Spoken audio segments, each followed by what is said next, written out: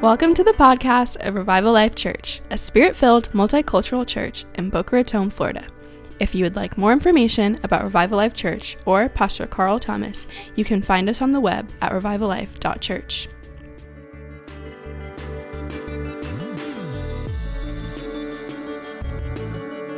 Good morning, church. Good morning. How you feeling this morning? How you feeling this morning? How you feeling this morning, church? How you feeling this morning? How you feeling? All right. So I'm Italian, right? And so as an Italian, we're talkers, but we're also interactors. And so I need a little interaction with you to preach my message. Otherwise, I feel like you're not getting it, and so I talk longer, right? And so maybe you want to eat lunch today, and so you're going to have to talk back a little bit so we can get this done in a timely manner because I'm flawed. I'm a broken, flawed man who needs your love and support, right? And so if you have your Bible, go ahead and turn to the Gospel of John this morning.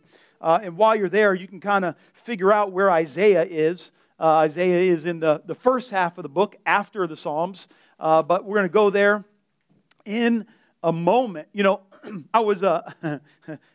we get this thing in America, and I guess all over. As you get older, they have these things where they start talking about, hey, do you remember, at the end of the year, they'll reminisce about the things that happened throughout the year. And then as you get older, here's some of you younger people, will discover this phenomena soon. If you're young and whatever you're listening to right now and you think you're cool, one day they're going to play that music on the oldie station.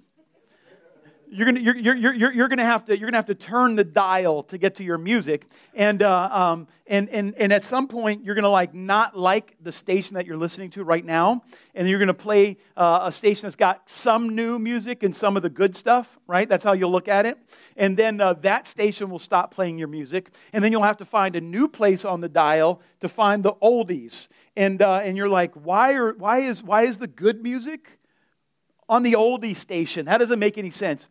And then, as you get older, the oldie station won't play your music. You'll be like, this is newer than the music I listen to, and you're going to have to make custom playlists of the real good music, right? That's how life goes, because we like to reminisce about the good old days, right? We like to reminisce. And you know how you can tell the greatest time in an older person's life is how they wear their hair, right? Have you noticed this? Find an older person and see how they style their hair, and generally they get to a place in life where we're happy, and then they just keep doing their hair like that the rest of their life, right? And so for some of us, some ladies will have bangs, and it's like, that was big in the 90s. I see 90s were good for you, right? And so this is what we do. We kind of, does anybody get what I'm saying right now? Yeah, so we reminisce, but at the same time, we try to hold on to these old things that we're reminiscing about, right? We don't let the past be in the past, and we move into the present, because sometimes we fight hard for a breakthrough, and rightfully so, we want to keep the breakthrough, right? Maybe getting to college was a lifelong goal of yours, and then you finally graduate from college, and you get this feeling of accomplishment, and you just want to live in that moment forever. And God wants you to fully remember that. God wants us to reminisce about these things. What I have found at this stage in my life is I take way more random pictures than I ever took before. And if you eat dinner with me or you're hanging out with me, I will just randomly take pictures of people because we tend to just have pictures of birthday parties or holidays, and we don't as you get older, you're gonna miss. I remember when this friend group, we just hung out. I remember when my kids were little and they just sat there eating dinner. And I just take pictures. If you know me, I really try to capture moments in my brain so that when times get tough, I can go back to those moments. I try to be present enough that I can recognize what God is doing in this very moment and let it be seared into my brain, because the devil is always trying to give me an alternate reality to live in. And I want to live my life on purpose. I don't want to just flow. I don't want the crowd to tell me where to go. I don't want peer pressure to tell me. I want to live my life on purpose. And I want the breakthroughs in my life to be waypoints that I remember. And we're all on a journey And, we're all on a journey with God. And it's important to understand that, like, sometimes the old days, like the days that were some of the greatest days of your life, feel like they're dead. Has that ever happened to you? And it's like when you have a really, like a loved aunt or an uncle or a grandparent, and you just had some great moments with them when you were a child, and then you unfortunately have to bury them at some point, and you look back on your times with them with joy, but with grief at the same time. Anybody know what I'm talking about? Or maybe you had like a great job and the business folded, and you look back at that job like, that was an amazing job, that was an amazing time, but then I got fired, right? And so you have it, but it's tainted by what came next. And it's almost like the tragedy that happened becomes more real than the breakthrough that God gave us. Are you with me at all? And so I like to try to like just really get the good times seared in my brain. Let it be isolated. Let it be soloed so that I can live in that moment without the taint of what happened to it. Does that make sense? Yeah. And so, I'm sharing this intro this long because I had a distinct sense as I was preparing this message. At the end of last week, my voice is doing funny things this morning, so I don't want to yell. I'm going to lose it if I do. We had this kind of move of God at the end of service last week, and God began to touch people. Anybody remember that? Yeah. There was this. Yeah. Look at your neighbor and ask them if they're awake. Yeah. Say he's talking up there, and he's looking for some response, right? And so at the end of the service last week, God did something. And I believe, as I was preparing, the Lord spoke to me, and He said, the God of the resurrection is going to resurrect some things today. That's good news. The God of the resurrection is going to resurrect some things today. So I'm going to need you to be kind of paying attention in some familiar scripture. That sound good? Okay. John chapter 12, starting in verse 1.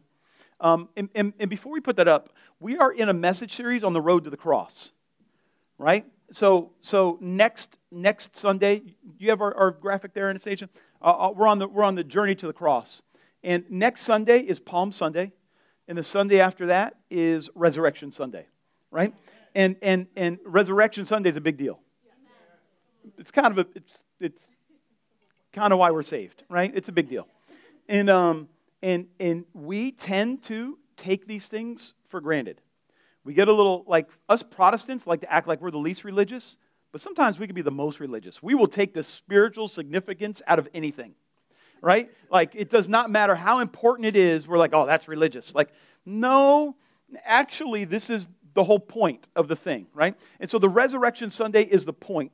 Resurrection Sunday is not about growing your church. Resurrection Sunday is about people recognizing that Jesus rose from the dead so that we can have relationship with the Father, our sins forgiven, and heaven on earth. This is what it's about. And it's important that people find out about this. It's super, super important. And the church today, there's kind of like a popular thing that churches do today. They do 21 days of prayer and fasting at the beginning of the year. Have you done this? Has your church ever done this? We've done it in the past, 21 days of prayer and fast. Well, it just so happens that many churches do 40 days between Ash Wednesday and Easter, right? There's 40 days, and you're like, oh, I've never heard of that. Yeah, they started it like in the year 325. Right, at the Council of Nicaea, the church globally started this, and they called it Lent from Ash Wednesday to Easter Sunday, and the church all over the world has been doing this for the last 1,700 years, right? And the church in America thought, oh, I know what we'll do. We'll get together and pray and fast for a couple weeks. And the other church is like, hey, welcome to the party. That's great. Why don't you come on with us? We've already been doing this, right? And so us as a house, we're preparing ourselves for Resurrection Sunday. Where the world is looking to have a better year, we're looking to appreciate our Savior. This is the goal. And so we're preparing ourselves for Resurrection Sunday. So John chapter 12, verse 1, it says, Jesus, who's the main character of the New Testament, if you've not read the book, Jesus, therefore, 6 days before the Passover, came to Bethany, where Lazarus was, whom Jesus had raised from the dead. So they made him a supper there, and Martha was serving. But Lazarus was one of those reclining at the table with him. Mary then took a pound of very costly perfume of pure nard and anointed the feet of Jesus, wiped his feet with her hair, and the house was filled with the fragrance of the perfume. But Judas Iscariot, one of his disciples whom was intending to betray him, said, "Why was his perfume not sold for 300 denarii and given to poor people?" Now, he said this not because he was concerned about the poor, but because he was a thief, and as he had the money box, and he used to pilfer what was put into it. Therefore, Jesus said, "Let her alone, so that she may keep it for the day of my burial. For you always have the poor with you, but you do not always have me." The large crowd of the Jews then learned that he was there, and they came not for Jesus' sake only, but that they might also see Lazarus, whom he raised from the dead. But the chief priests planned to kill Lazarus and to death also. Put Lazarus to death also, because on account of him, many Jews were going away and were believing in Jesus. Can you say amen to the reading of the word? Amen. Now there's a lot going on here, and chances are you're very familiar with this story. If you've been a Christian, you grew up going to church, or you've been to church, you've probably heard this story preached a lot of times. And there's probably a bunch of messages that you've heard from it. And I am going to just step out on a limb and guess that many of the stories, many of the teachings that you've heard on this scripture were not actually biblical. I am going to make that assumption here because I've heard more unbiblical teachings on this passage than I have ones that are faithful to the text. So we're going to dive in today because I believe the Lord has something for us today. Can you say amen? The problem is we get so familiar with the Bible that we lose the meaning of it. Just like we get too familiar with the virgin birth, we get too familiar with the sacrifice, we get too familiar with the resurrection, we get too familiar with the church, we get too familiar with our spouse, we get too familiar with our kids, and we lose the value and the power of having these things in our lives. And so we talked about this before, where we have to kind of unlearn what we've known so we can learn the truth again. We have to disconnect our eyes, get our eyes a little bit out of focus so we can get refocused on the truth. We have to get unfamiliar with the scriptures to get familiar once again. And so as we look again at this with fresh eyes, I believe we're going to see something fresh in the scripture. Let me give you an example. Do you remember when you first met Jesus? Do you remember when you did not know God and then you met Him and you started reading the Bible and it started making sense? Do you remember that? Do you remember what it was like to begin worshiping God and then you felt like He was right there with you? Like you would be at home maybe reading your Bible and like He would flood the room with His presence. Or you would just begin to just talk to a stranger about Him, or a coworker, or a family member, and it was like He was giving you magic words, right? Like I don't even know where that came from. I don't even know where this came. I just was speaking, and these words came out of my mouth, and it just felt like, did I just get used by God? Did that really? Do you remember that feeling? Do you remember the shock and awe that God would actually use you? Yeah? Yes. And then it just becomes normal. It goes from something that's wholly sanctified and divine to, I know I should talk to this cashier, but, I'm kind of hungry when I get home. I know God is telling me that I should be giving money to that, but, I got those shoes I wanted to get. We get we go from the God of all creation is actually talking to me to, God will probably wait. It's probably not that important. We get so familiar. And we see this with men and women and children who defy their families. And I've had the blessed opportunity to speak into broken marriages, and one spouse will say I did not realize what I had. And the enemy made me think that there was something better out there. And I was completely deceived into thinking that my marriage wasn't that big a deal. And now I am broken. And I say I get the honor because at least they've come to the humility of recognizing that what they had is important. But I meet so many Christians who get this encounter with God and then they move on to something else as if that was a phase in their life, not recognizing the prince of the power of the air has come and stolen the seed out of their life. And now this thing that was supposed to be the biggest tree in their garden is just a little plant that they keep in the kitchen on the counter that they look at now and then. And God is like, this is what I want to be the center of your life. This was supposed to grow. This was supposed to be big. This was supposed to bring gifts and fruit. And instead we have sacrificed it to the common and moved on to something else. And I'm hoping as a people that we will recapture the gospel. We will recapture this relationship with Jesus, recapture the anointing, recapture the Word of God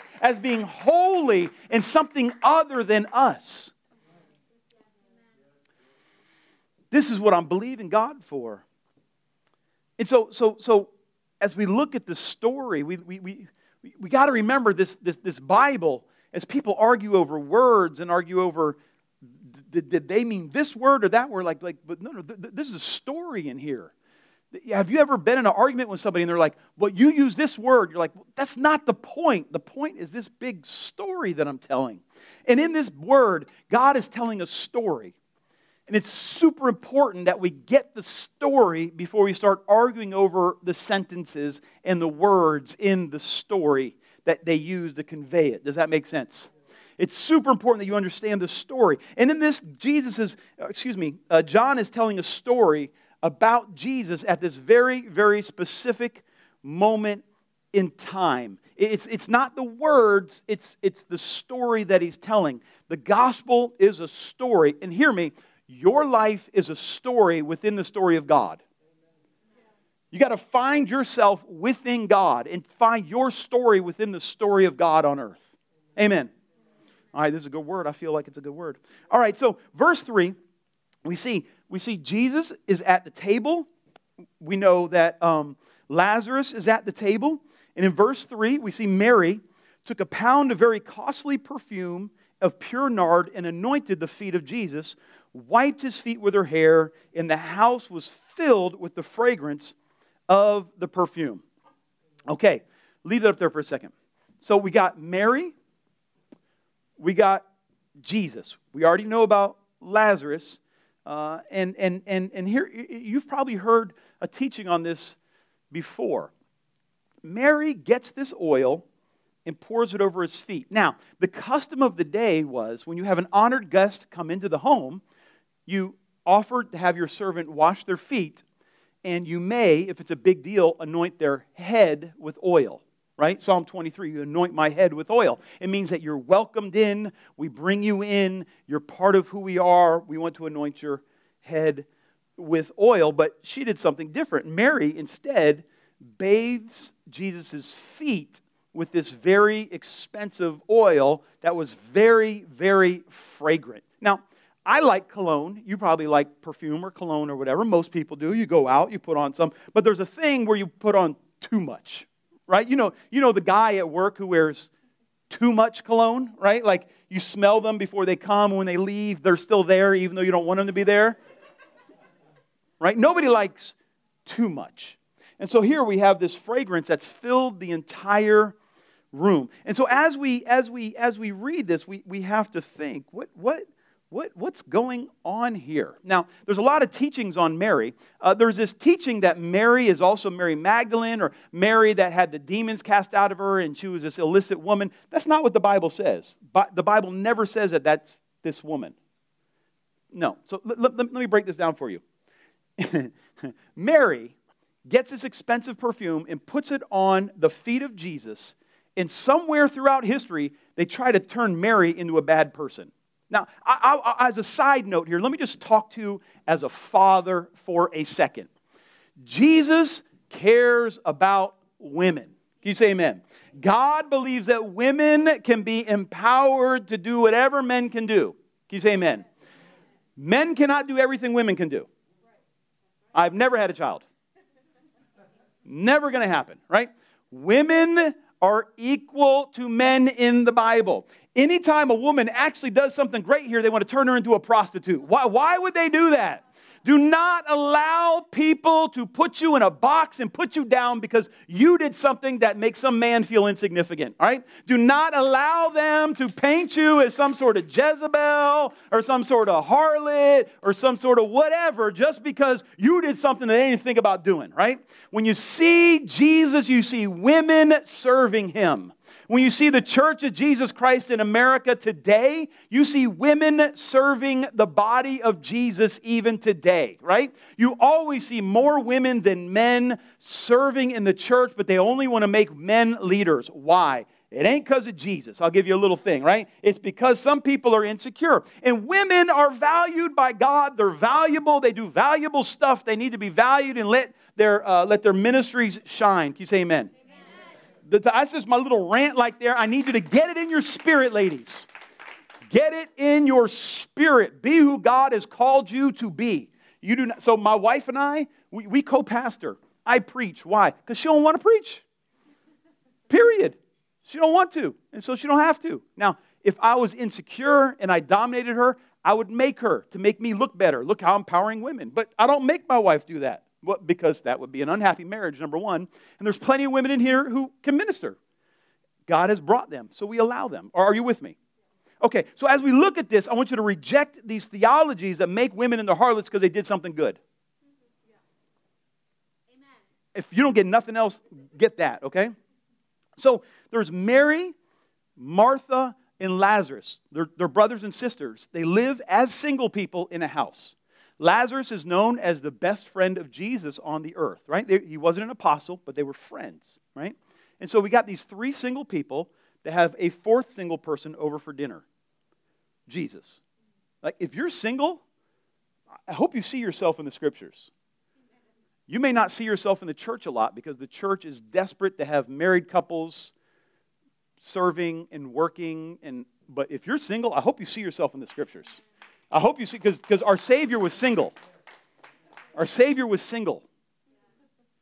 And He was really good at ministry. He was really good, right? And He's pretty important in the Scriptures, right? So this oil that Mary has, Judas, Mary pours it on Jesus' feet. Now, they use that as a burial preparation. What would happen is, when you would die, they would put you in a crypt, right? It was kind of a cave with a limestone bed. And they put your body on there, they wrap you, and then they put all kind of perfume on you. And eventually, the limestone is a very dry stone and very porous, so it would draw the moisture. This is gross. It would draw the moisture out of the body. The body would decompose. They'd come back later. Years later, they collect the bones and they put it in a crypt. That's how it would work back in the day. And so they would say they borrowed a grave, and you'd be like, how do you borrow a grave, right? This is how you borrow a grave. You put the body on the slab. Once the body is fully decomposed, you gather the bones. So people might be going in and out of this grave, and decaying matter stinks. So they put this very, very, very pungent perfume on the body to keep it from stinking. Now, I see Mary is anointing Jesus, and Judas is like, why are you doing that? Why are you anointing Him? We could have sold that oil and made a bunch of money. Now here's what I want you to see. Don't you love how haters are going to come in and try to knock what someone else is doing for Jesus? Right? You actually win someone to the Lord, or you actually begin to get active, and then haters are going to come along and tell you to calm down a little bit. You start a ministry, you start doing something good, you actually see God using your life. Haters come along and say, oh, well, I don't know if you should be doing it that way. I'd be careful of this. I don't know if you should be doing it this way. Haters are going to constantly try to tear down what you're building for Jesus. It's what haters do, right? Your family's doing good. Watch out, kids turn bad. Like, I bind that lie in the name of Jesus. I bind that devil in the name of Jesus. My kid's going to go bad. I don't think so. That's not what's going to happen. You just declare that your kids are going to be flourishing and purposeful and blessed no matter where they're at right now. Amen?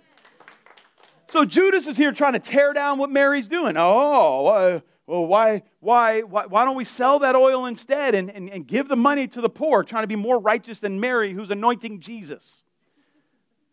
Like, somebody always got a better idea. I should be running this thing. No, actually you shouldn't. Actually, your heart was just revealed because we know you're a thief. The jealous people are constantly going to try to steal your shine. They feel it's a threat to them. Hear me right now. You got to recognize the plans of the enemy. They're going to try to steal your shine. They're going to try to, look at this thing. Maybe I should be in charge. Judas is like, how come I'm not getting the limelight? See, in every circumstance, the thief wants to steal from you. They can't box it in. That's why the Lord allows him to be uncovered. So she's here anointing Jesus' feet, and Judas is like, we could have sold that. We could have sold that and given the money to the poor. Did you see anywhere in Scriptures where they gave money to the poor? There's nowhere in there. They fed the poor. They preached the good news to the poor. They healed the poor. But Judas got a good idea. Hey, why don't you shut up and stay in place, right? Why don't you just do your job, right? Are you with me? Are you with me? Are we together right now? I need you to get this story. Watch this. Jesus. So, verse 7, therefore Jesus said, leave her alone, that she may keep it for the day of my burial. For you always have the poor with you, but you are not always going to have me. So Jesus is here telling them what she's doing is not just pouring perfume on me. It's not just an offering. She's preparing my body for burial.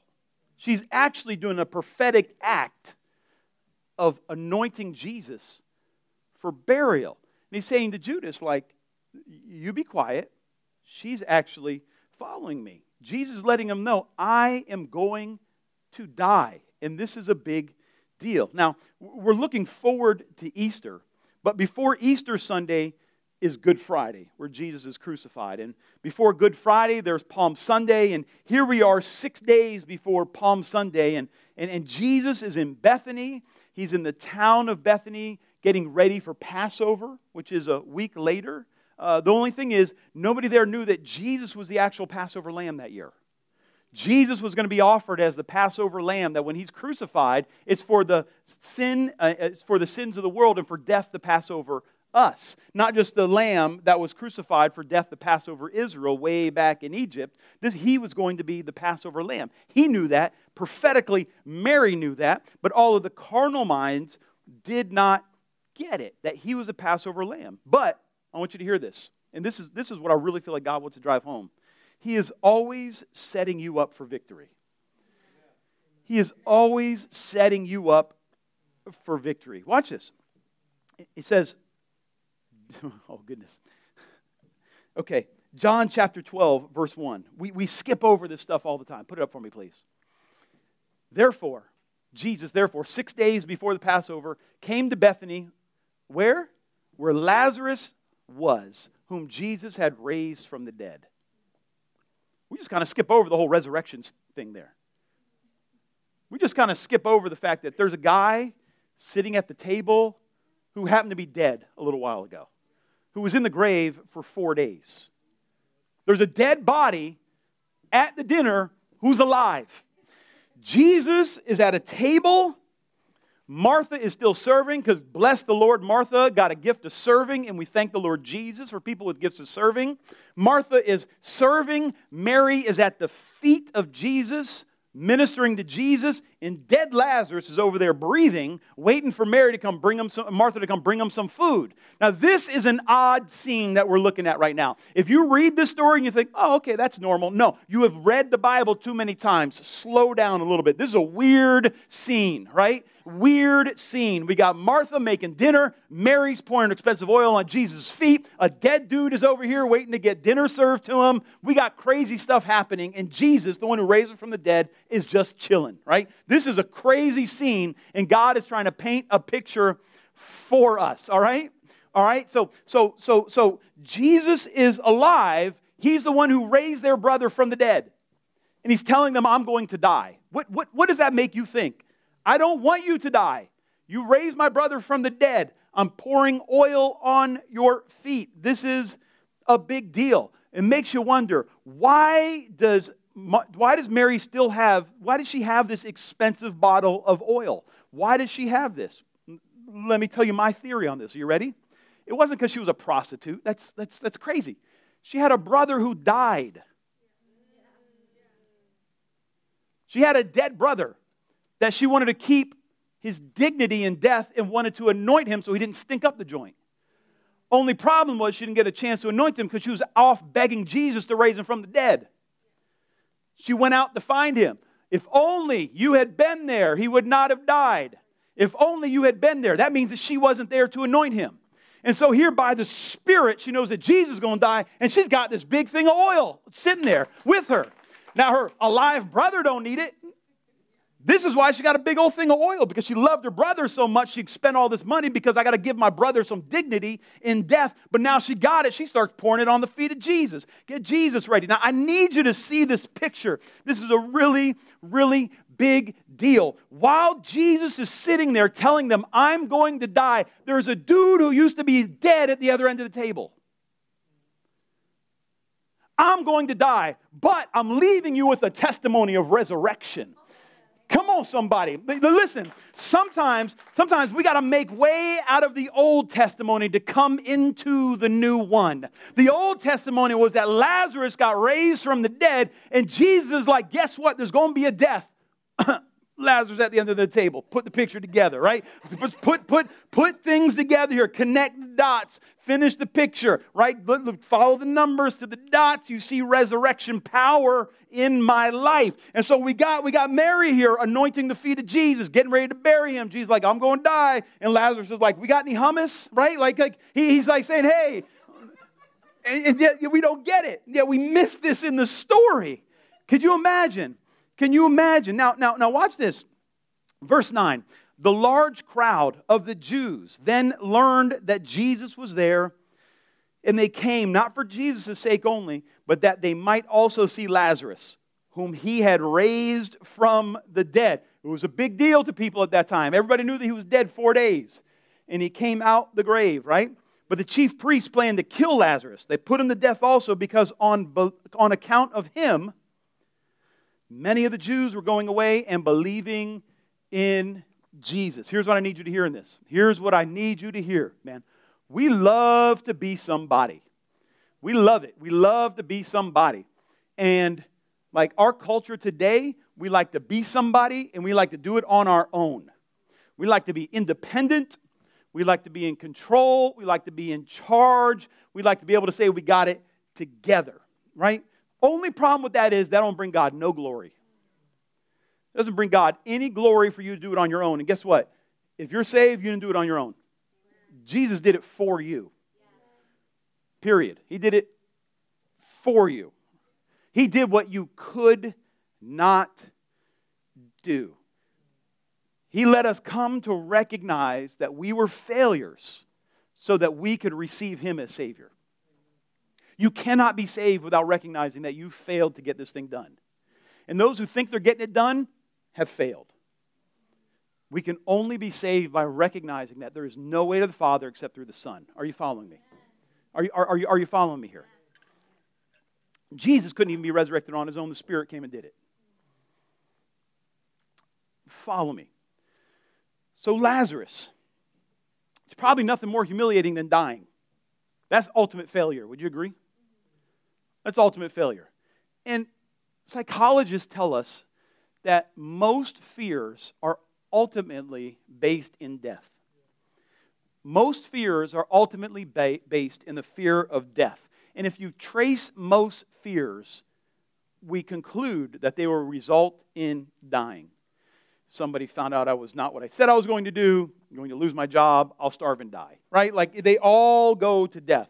I'm scared of getting cancer. If I get cancer, I will die. I'm scared of going flying because if I fly in a plane, it will crash and I will. Right? You hear what I'm saying? Most fears are based in death. And Jesus is like, I'm not going to deal with all your fears. I'll just deal with death. I'll just conquer death. And so all your fears will lead to resurrection. They just all lead to resurrection. And I hope some of you get this in your spirit today. I feel like this is a better message than you're preaching back to me, but that's all right. I'll keep preaching. So Lazarus, who was in the ultimate failure, is sitting at the end of the table. Now, some people might be scared to show their face, because when Jesus called him out, Lazarus, come out of that tomb. He came out with his grave clothes still on, right? Jesus done folded his up and came out, right? Like Jesus is like, I took care of things. I'm good, right? I don't need any healing now. I'm resurrected.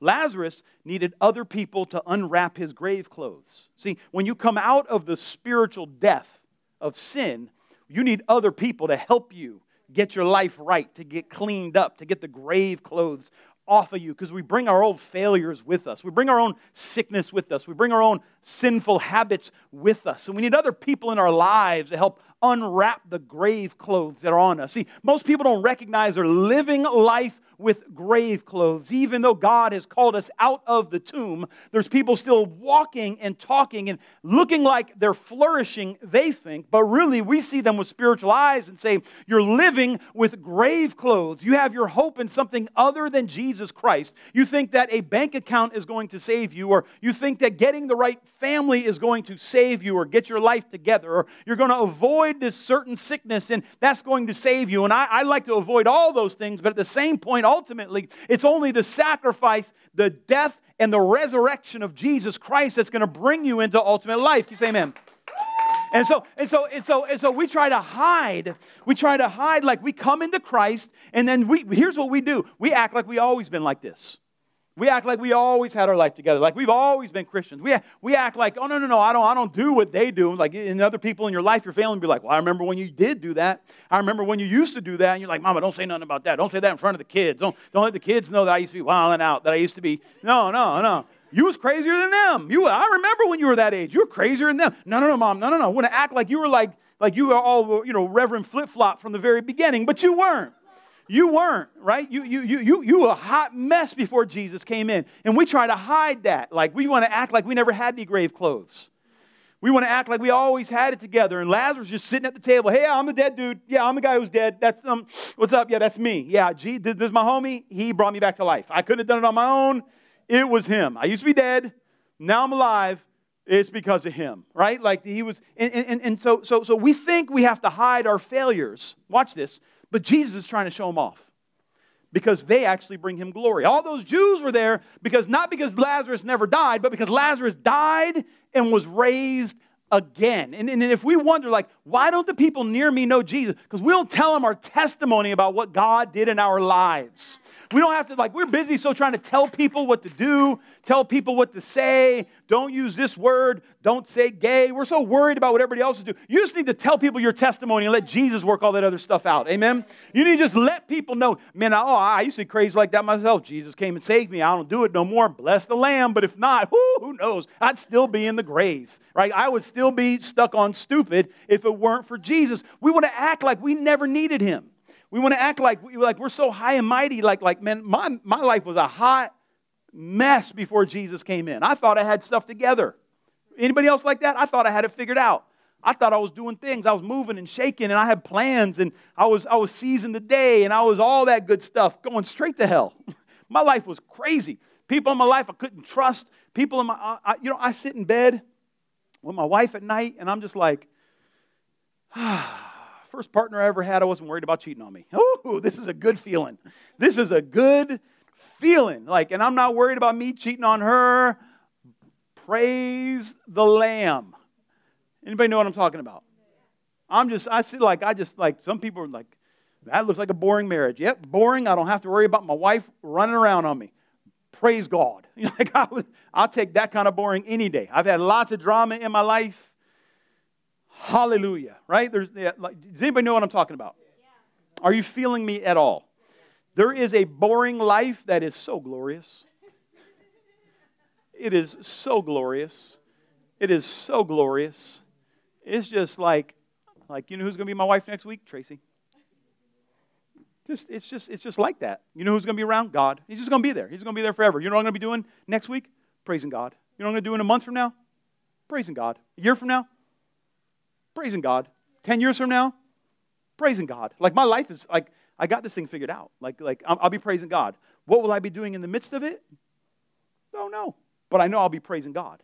And hopefully we'll be growing old together. Amen. Just blessing the Lord. Follow me here. I'm almost done. I hope you're getting this. But we got to drag out our grave clothes. If we don't drag out our grave clothes, we'll forget where we came from. And nobody will know what Jesus did. All these people were there not because Jesus was great, but because the testimony of Lazarus' grave clothes. And Lazarus, his testimony points to Jesus. So get this prophetic picture. We got a death about to happen right next to a resurrection that already happened.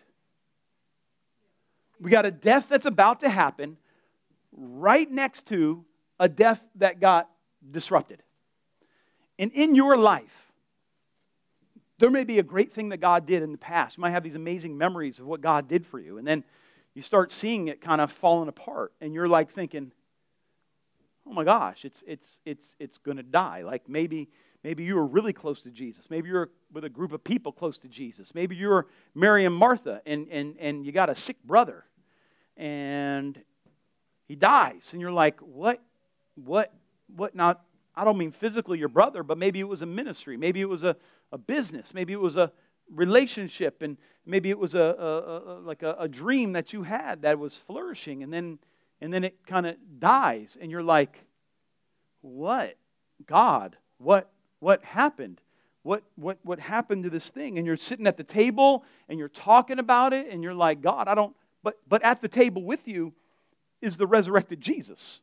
At the table with you as you're breaking bread, talking about what happened, you got the very resurrected one you're talking to about death. You're talking about, oh, this thing died, and Jesus is like, yeah, I've been to death. Yeah, I done conquered it, right? Like, I came back from it. It's not a place you have to stay. It's a place you get to pass through. And when you pass through death, there's something better on the other side. You see, Lazarus died and rose from the dead, but there's a better testimony about to happen. There's a new death coming, but there's a better resurrection coming. You see, there was a 4-day Lazarus resurrection that brought many Jews to Christ, but there's about to be a Jesus death and resurrection that's going to bring the whole world to Christ. You see what I'm saying here? You see, in your future right now, maybe there's a death happening and you're got like that old memory that you're like, I don't want to think about that old memory because that painful thing is there with it. I want you to stop thinking about the painful thing. I want you to remember what God did, and I want you to look to the future and say, I might be going towards the grave right now, but I'm only passing through this grave because on the other side is the resurrection. Because Jesus is the resurrected one, is chilling at the table with me asking for some hummus, right? He's there with me telling me, listen, I have conquered death. You do not need to fear. Can you say amen? I feel like this is a good word. I'm going long, but give me a second. I'm almost done. In the book of Isaiah, are you with me? Are we good for a second? You got a minute for me?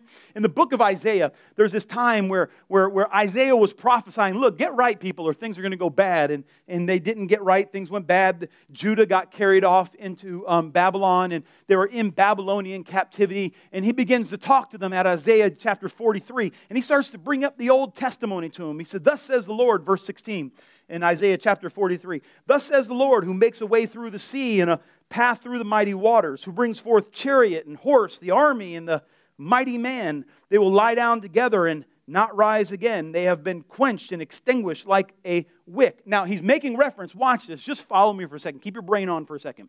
He's talking about the Exodus here, right? Remember the Exodus where they came out of Egypt, through the water into the desert? You remember this? Yes? Yeah, he brought them out like a miracle. He's like, hey, verse 18, don't think about those things anymore. Don't focus on my past. Stop looking back to that miracle. Watch this. This is the word for you. Verse 19. Behold, I will do something, what's the word? New. I will do something new. Now it will spring forth. Come on up if you would play. Now it will spring forth. Will you not be aware of it?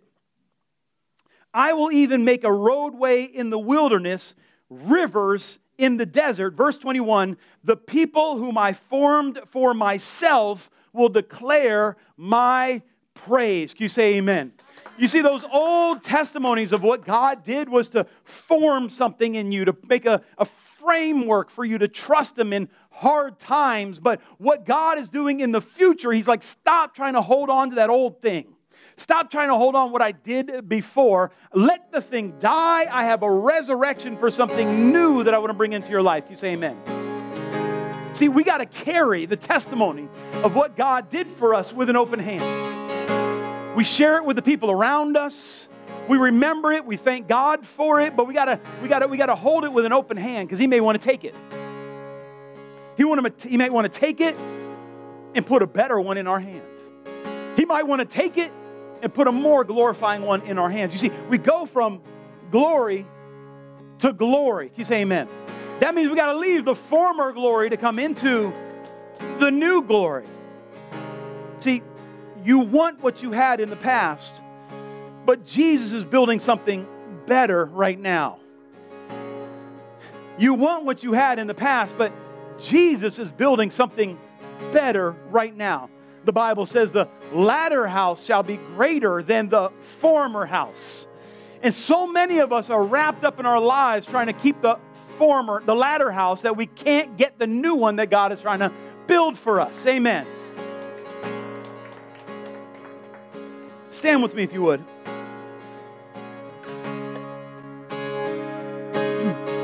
In Philippians chapter 4, Paul talks about this very thing. He says, oh, there was a time I had it all. I had it all figured out, a Pharisee of the Pharisees. I had it all, but I gave up everything.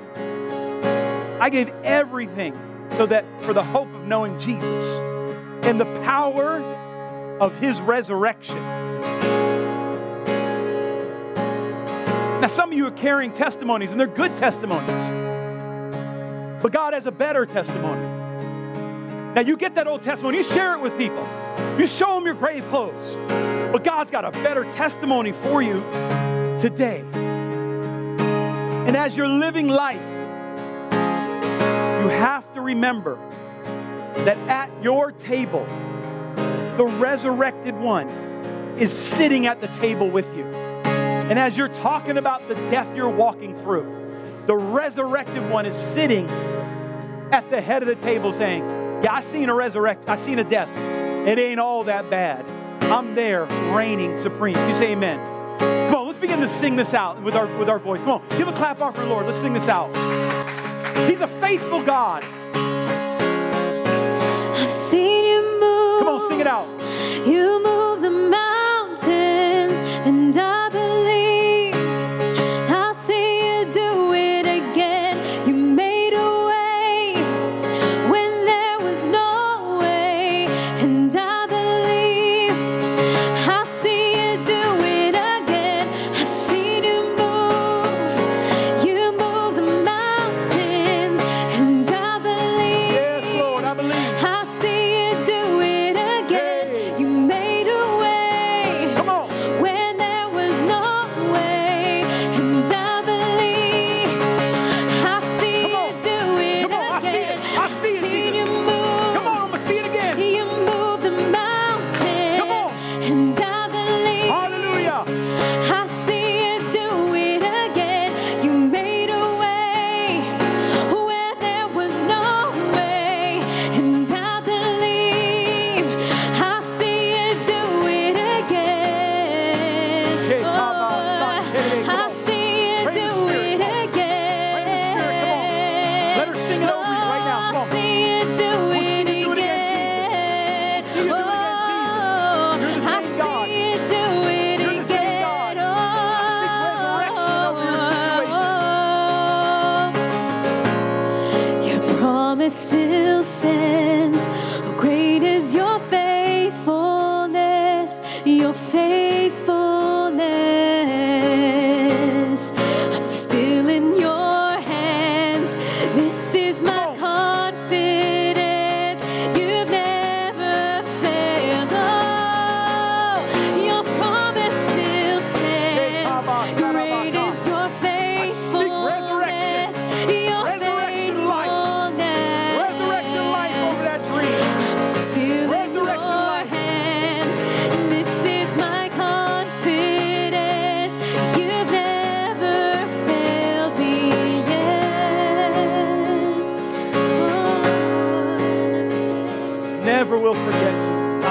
forget what you did for me. I thank you for that testimony. Come on, make a covenant right now. You're going to share it with somebody. Father, I'm going to share with people what you did for me. And I look forward. I look forward. I look forward to what you're doing right now. Receive it in your spirit right now. In the mighty name of the Lord Jesus Christ, I speak resurrection life over this house, over the call of God on this church, and over your life. In the mighty name of the Lord Jesus Christ. And all God's people said, amen. Give a clap offering to the Lord if you would.